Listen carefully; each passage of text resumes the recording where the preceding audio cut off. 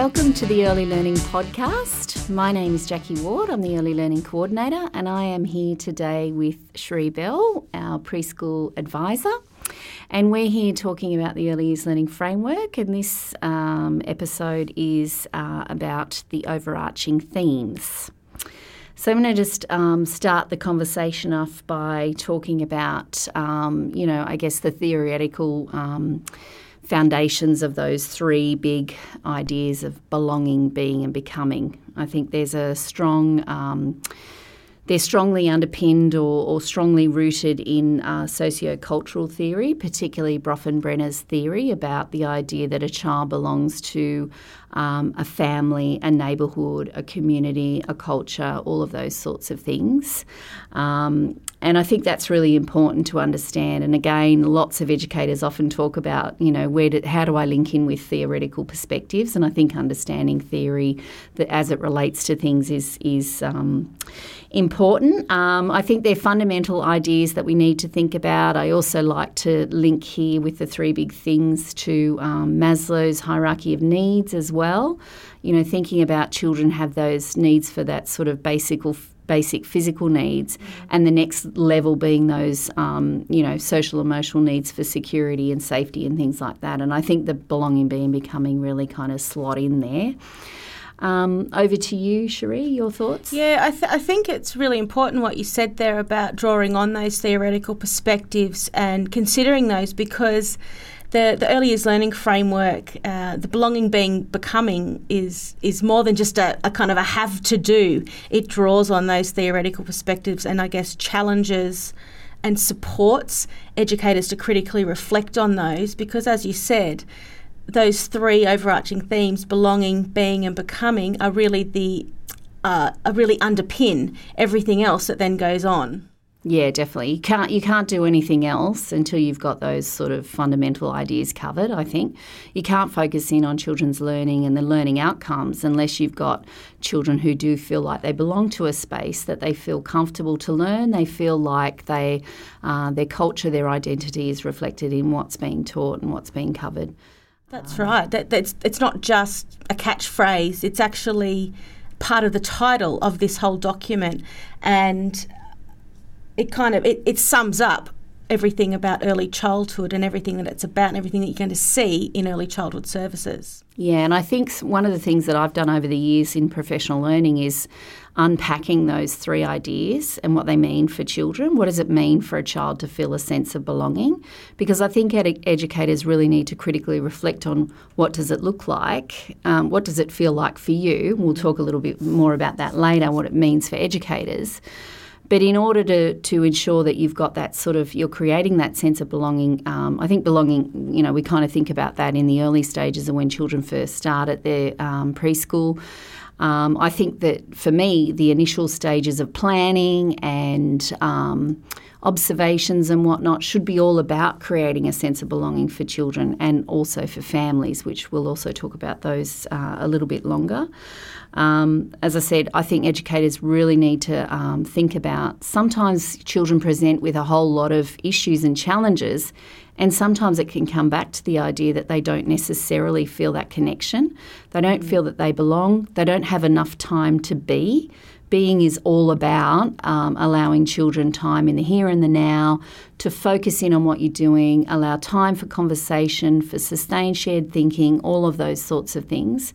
And becoming, I think, is one of the B's that educators are way more familiar with, because they're always thinking about what's next.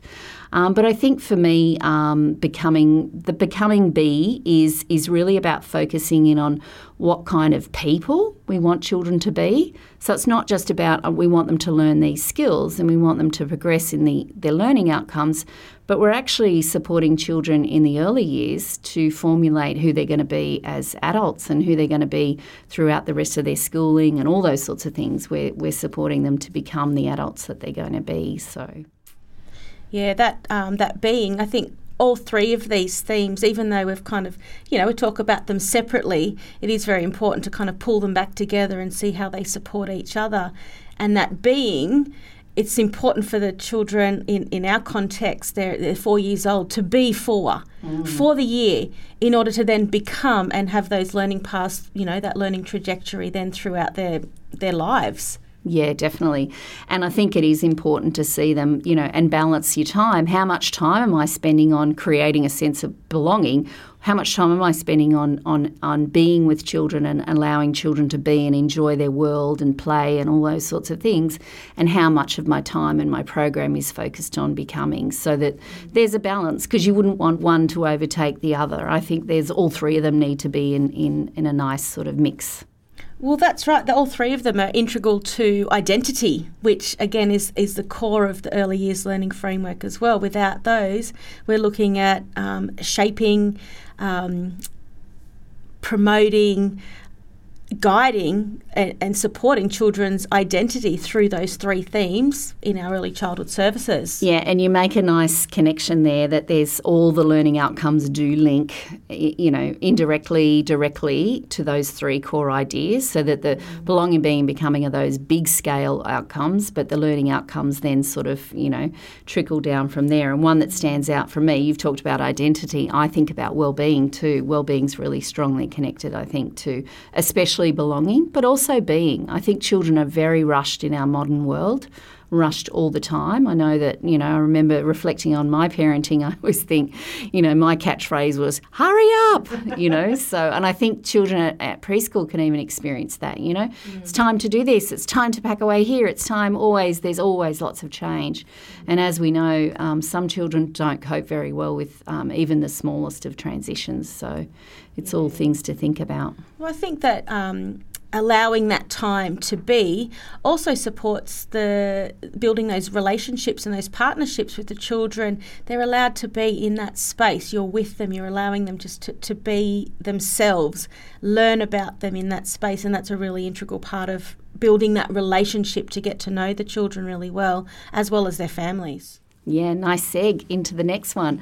I think we always need to be thinking about belonging and being and becoming more broadly than our work with children. I know the Early Years Learning Framework is very focused in on those concepts and how they relate to children, but I think we need to think about them for families. In particular, we have a strong role in supporting families. To be the best parents that they can be. They look to us for advice and guidance on a lot of different things, but most importantly, to support them in the way that they can support their child's learning, which will be fundamentally important throughout their child's whole schooling career.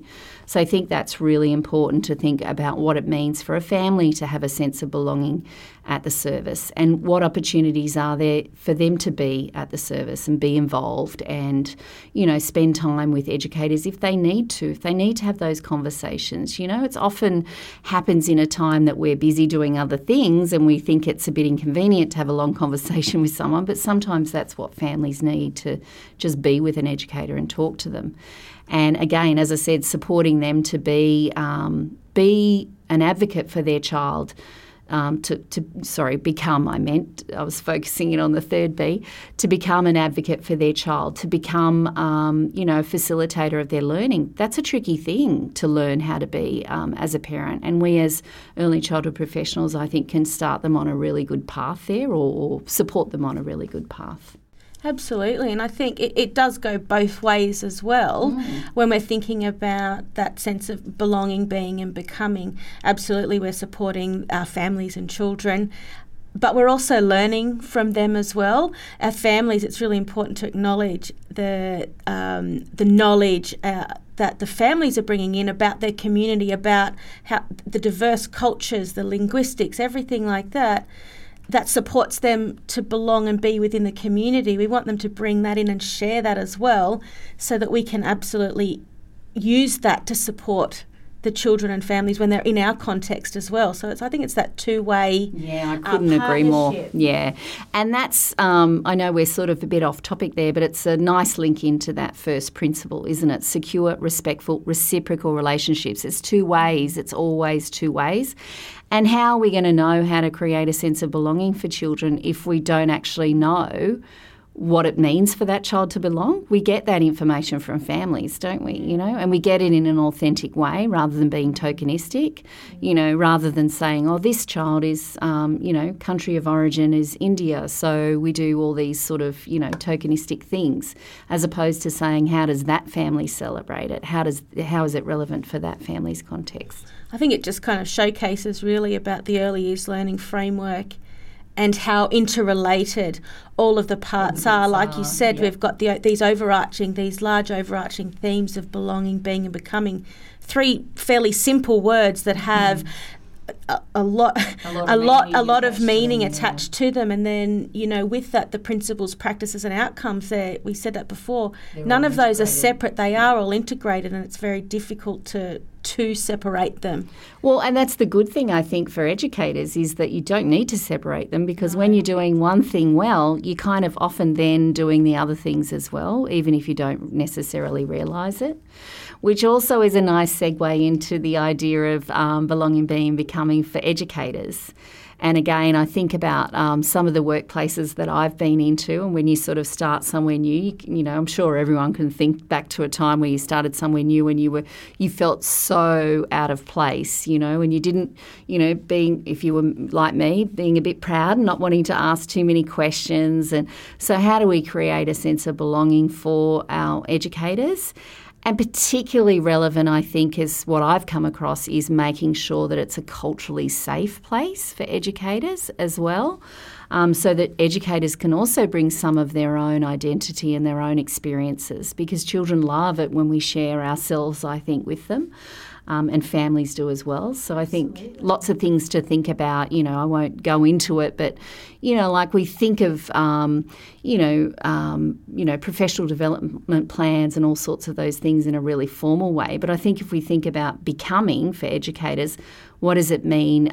You can try to get to a little bit more of the core about what does it mean to be, a great early childhood professional, all those sorts of things. I think these words help you bring it back to real authentic things. Oh, absolutely. When you're considering that, becoming as a team, you're looking at you're looking at your journey as a team together. You're looking at what role you together can play in the children's learning. I always keep coming back to the centre of that triangle in the early years learning framework, where it really places children and families and their learning right at the centre, and that having that, belonging to the team as educators really supports that journey for the children as well as the team. And I think that sense of belonging as part of the team, educators, leadership, whoever might be in that space as part of that team, it's not only important for health and well-being, but like you said, it's that it brings out respectful and connected environment amongst themselves, so then they can share. Yeah, and it's absolutely fundamental to high quality practice, like a well synchronized team that works together, communicates well, all has the same, focus on values and philosophy and all those sorts of things in quality practice. Amazing things can happen, I think, and for children's learning. So it's a really important thing, I think, to unpack as a team as well. So, not that we're sort of enforcing this or anything, but it would be great, I think, if after you've listened to this podcast, you might think about, doing a little exercise at your next staff meeting about what does belonging, being, becoming mean for children, for families and for educators, and thinking about how does that sort of influence your, next year's work to come, your quality improvement, all of those sorts of things. Absolutely. It's a very interesting task to do that. I've seen a couple of services have taken that on board and thought, well, yeah, what does belonging mean for us as educators, and just really tussling with those ideas and collaborating and thinking about what it does mean for them as well as the children. Yeah, and I think sometimes we can be a little bit fine-grained in our work. We can really focus in on very specific things, or very specific outcomes, or very specific elements of the National Quality Standard, whereas I think when we take a step back and look at bigger picture things, we can often see there's lots of opportunity for connection, integration, all those sorts of things, innovation, all sorts of things. I think there's also an opportunity when you do that too, then to look more broadly at how belonging, being, becoming, those concepts are integrated across the National Quality Standard, and also with things like the Code of Ethics. When you're thinking about those big picture things, how are those ideas represented in those core guiding documents? I think that the National Quality Standard, the belonging, being, becoming, is just, again, it's integrated, it's throughout the National Quality Standard in each of those quality areas, from, supporting children's agency in Quality Area 1 to health and wellbeing in Quality Area 2, which is selection of resources and setting up learning environments in Quality Area 3, etc.